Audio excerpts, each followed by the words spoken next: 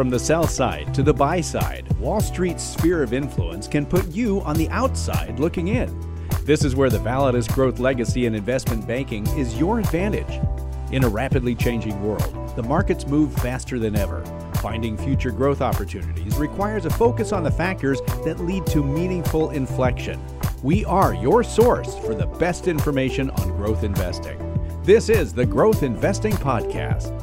All right, we welcome you to the initial edition, the first episode kicking off of the Growth Investing Podcast. My name's Johnny Dean. I'm here as host of the podcast, but I got a couple of people who are going to be driving this thing and driving it very well, I might add. I want to welcome two people from Validus Growth Investing. We'll start off with, we've got Jerry Murphy, Chief Executive Officer of Validus Growth Investing, and then the Chief Investment Officer, Mark Scalzo. I'll start with you, Jerry. Welcome to the show. I appreciate you being here, and maybe give us a little insight into what you do very quickly and a little bit about Validus. Oh, sure. Mark and I have been together for about 10 plus years, and we started when Mark rolled out Validus, and I was running a company that Mark became a sub-advisor. And then we just thought, we work so well together, let's just keep going. And so keep doing this on a regular basis, right? Yeah. Well, good for you. Mark Scalzo, of course, you're a longtime friend of mine, and I've had you on many radio and TV shows, so I know you quite well. But for those who don't, let's just fill you in a little bit on you're more on the investing side. Yeah, I'm on the investing side. It's great to be back in the studio again with you, John. Yeah. I always enjoy it so much. So I'm on the investment side. I founded Validus 10 plus years ago. 2012. With the idea of focusing on growth investments and finding growth inflections over time that lead to really attractive opportunities for clients. So that's what we do, and we do it in a lot of different formats, but essentially that's what we do. Well, you really you got your research hats on, and you guys really that's a specialty that I would never be able to do. So it's nice to have people who understand how this works. Let's get right to the topic here, which is understanding the VIX, VIX. Now, the VIX is the CBOE's the volatility index. That's Jerry, right. If you would explain. I kind of did, but explain what that is and when it started and why it started. Okay. So it actually hit me a week or two, or when this came up, thinking about writing this blog, is they talk about it a lot these days. Right now, they're talking a heck of about of course, and so I actually didn't know. I mean, you know, but you don't know because you never sit down and really read it. And I look back and I didn't realize it's only been around since 2004. Wow. Yeah. And you think about investing, like today, if something goes back to 1990, it's old, right? Yeah. And so it started in, like you said, by the CBOE, and it was created for traders to trade on volatility. How can we trade? And we'll get into it, but it uses the S&P or the spider, and it allows them to hedge that, buy puts and calls and that type of thing, based on what they think the market's going to do. So it gives them some kind of metric, some kind of measure. They say, right. Well, the VIX is sitting at this number, which means that it's either very volatile right now or expected to be very volatile, yes, or not so volatile over the next 30 days, 6 months, year, whatever it is. Is That's that right. about what it is? Yes. Okay. Now, if you would take it, I threw out. I said there's a number associated with the VIX, and I'll get to you in 1 second, Mark. But Jerry, if I want to jump in, I mean, it's interesting that I think that volatility is generally associated with risk, and the VIX is sometimes called the fear gauge because the idea is that the higher it goes, the more volatility in the market, and therefore it demonstrates a kind of concern in the marketplace. And so I think it started as a way for investors, traders to manage some of the risk in their portfolios. Imagine they've got massive books over all kinds of asset classes. So they needed something to measure that the risks they were taking sort of across all those asset classes, at least in terms of their equity exposure. Sure. It's nice to have something to measure things by, yes, right? To at least point to something. So, Jerry, if you would, take the VIX number, explain what it is if you can, okay, for people listening, and maybe talk for just a little bit about how the math works. Sure. And I just got back into the country, so I don't know what the VIX is today, but let's just imagine it's at 20. Okay, 20's down a little bit today. Oh, okay. Yeah, in the high 20s. Okay, so 20s is a pretty calm number. That's a good number. We'd like to see it at 20, right, Mark? We'd like to see it below 20. yeah. But all I'm saying is not yes. 30 and not 40, Okay. And so it's at 20. What 20 means is that in a 1 year period, the number is going to be 20's either how up or down from where the S&P is right now. And so what is like a percentage you're saying? As a percentage, sorry, Okay. right, as All a right. percentage. So you're saying that we believe the S&P is going to be either up 20% or down 20%, that range, over a 12-month period. Oh, okay. All right. Okay. Wow. Now, they don't trade it on a 12-month period. They trade it on a 30-day period, the traders do. They're trying to say what's going to happen in the next 30 days. Are these like options traders Options then? traders, Okay. right, All right. And what are they doing? They're saying that we own these stocks, and it looks bad out there. Let's just say it's really high. It looks bad out there. What can we do? We could just sell and run for the hills. Or we can go out and buy some puts and take some of the risk off based on this volatility index. And that's kind of how they use it, right? But people watch television and they go, oh, the VIX is high, this and that. And it's not really meaningful most of the time when you see them talking about the way they do on television. Yeah.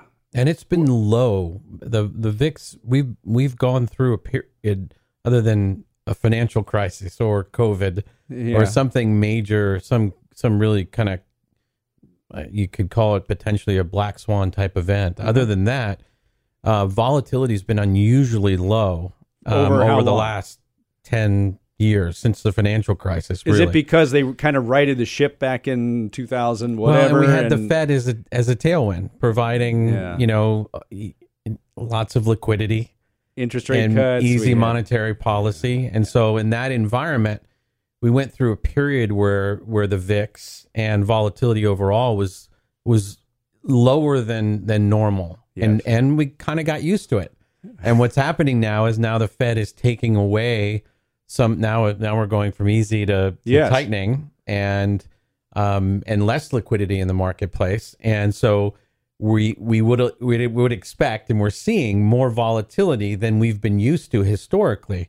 But we kind of got used to a lower level that we should have never gotten used to. So the fear relative to what it used to be is a lot higher, in other words, if you want to put fear on the fear index. Well, let me ask you guys this then. Do investors as a rule, I mean, do they prefer less volatility, or do they ever look at volatility as something to take advantage opportunity? of? Yeah. Yeah, well, you certainly should try to look at it from that perspective. And when the volatility is higher, I think from the way we would think about it is that you need to get rewarded for that additional uncertainty that's in the marketplace. So whatever investment you make the expectation should be that you would be rewarded for taking the risk. Yeah, for taking that additional risk, or for that greater uncertain outcome that you can see at that point in time.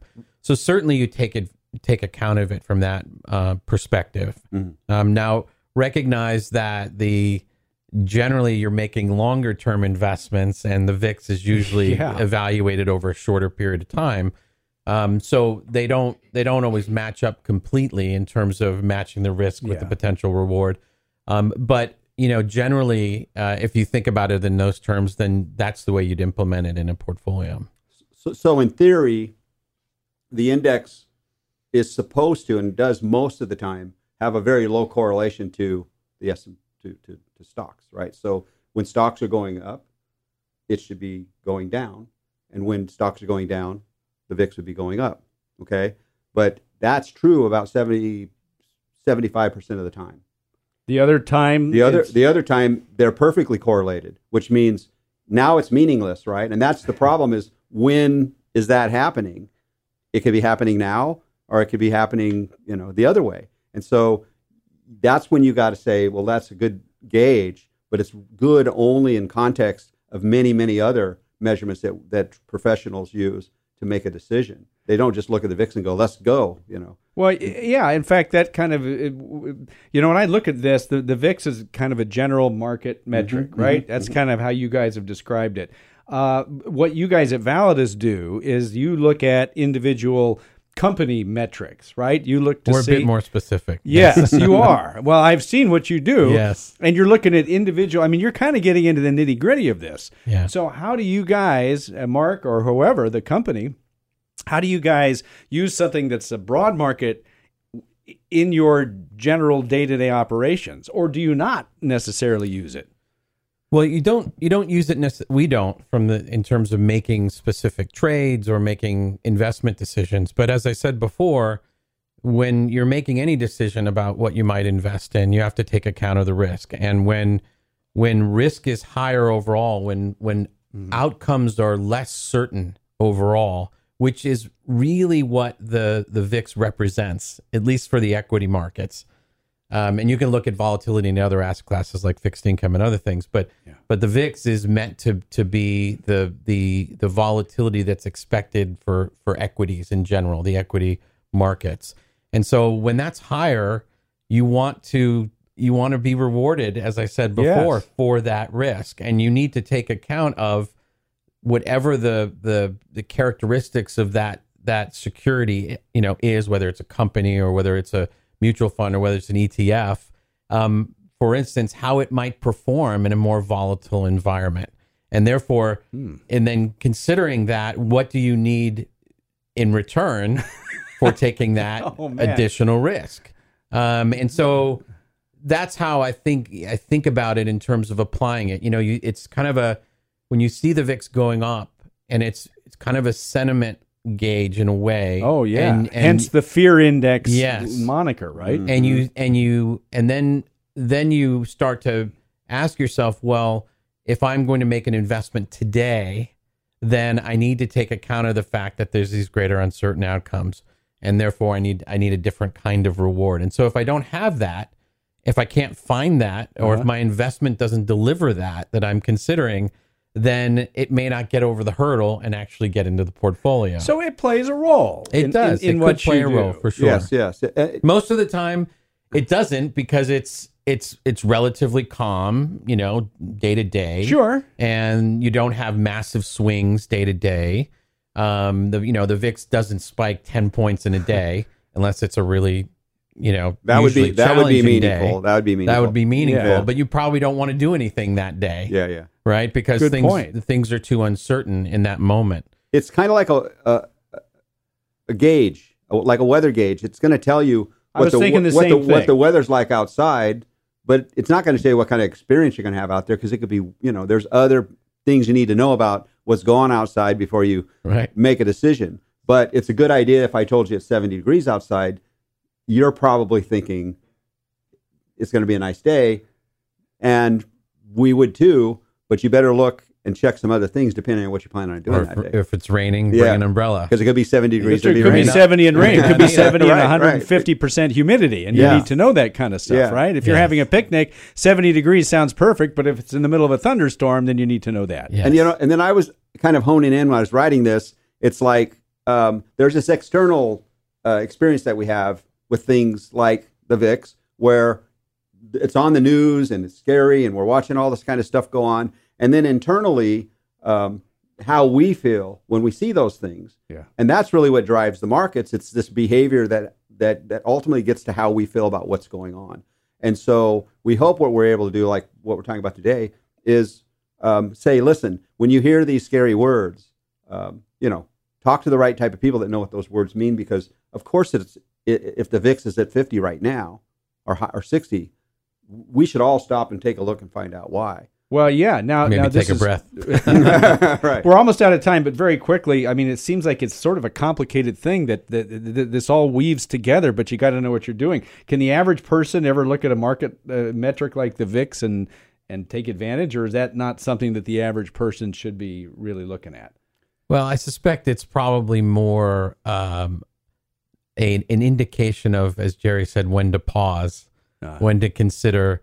If I was going to make an investment today and I see the VIX spiking, maybe I want to hold off maybe there'll be better days, Yeah. And I'll be able to get it lower tomorrow if the VIX stays elevated. I mean, just as an example. Sure. And so I think that it can give you some indications of maybe when not to take certain actions more than it tells you what to do per se, right? It tells you sort Absolutely. The weather's a good analogy, and it's Yeah. if I looked at the weather and next week it's going to be 100% chance of rain, I may want to reschedule my golf game. Great way to look at this. We're out of time here. We've been talking with Jerry Murphy, Chief Executive Officer of Validus Growth Investing, Mark Scalzo, Chief Investment Officer of that same company. We've been talking about the VIX Index, understanding how it works and why it's important to what it is you guys do, and may matter to individual investors too. If they want any information on this, can they go to your website? Yes, just go to validusgrowth.com. Okay. And you can contact us there, or we have a blog that's Wonderful. right on the front page, and read that, and lots of stuff like this in there. Validus, VALIDUS, validusgrowth.com. All right. My thanks to Jerry, Mark. Jerry, thank you so much. Thank you, John. I know you travel a long way to be here, and we appreciate that. You've been listening to the Growth Investing Podcast. I'm your podcast host, Johnny Dean. For the entire crew here, I thank you so much for listening, and we'll be back on our next program. Validus Growth Investors, LLC, seeks to invest in companies at every stage of their growth. From startups to publicly traded companies, our research identifies inflection points that have the potential to produce meaningful growth and income for the clients we serve. Investment advisory services are offered through Validus Growth Investors, LLC, Validus, an SEC-registered investment advisor. No offer is made to buy or sell any security or investment product. This is not a solicitation to invest in any security or any investment product of Validus. Validus does not provide tax or legal advice. Consult with your tax advisor or attorney regarding specific situations. Intended for educational purposes only and not intended as individualized advice or a guarantee that you will achieve a desired result. Opinions expressed are subject to change without notice. Investing involves risk, including the potential loss of principal. No investment can guarantee a profit or protect against loss in periods of declining value. All information is believed to be from reliable sources. However, we make no representation as to its completeness or accuracy. Opinions and projections are as of the date of their first inclusion herein and are subject to change without notice to the listener. As with any analysis of economic and market data, it is important to remember that past performance is no guarantee of future results. Information presented on this program is believed to be factual and up to date, but we do not guarantee its accuracy, and it should not be regarded as a complete analysis of the subjects discussed. Discussions and answers to questions do not involve the rendering of personalized investment advice, but are limited to the dissemination of general information. A professional advisor should be consulted before implementing any of the options presented.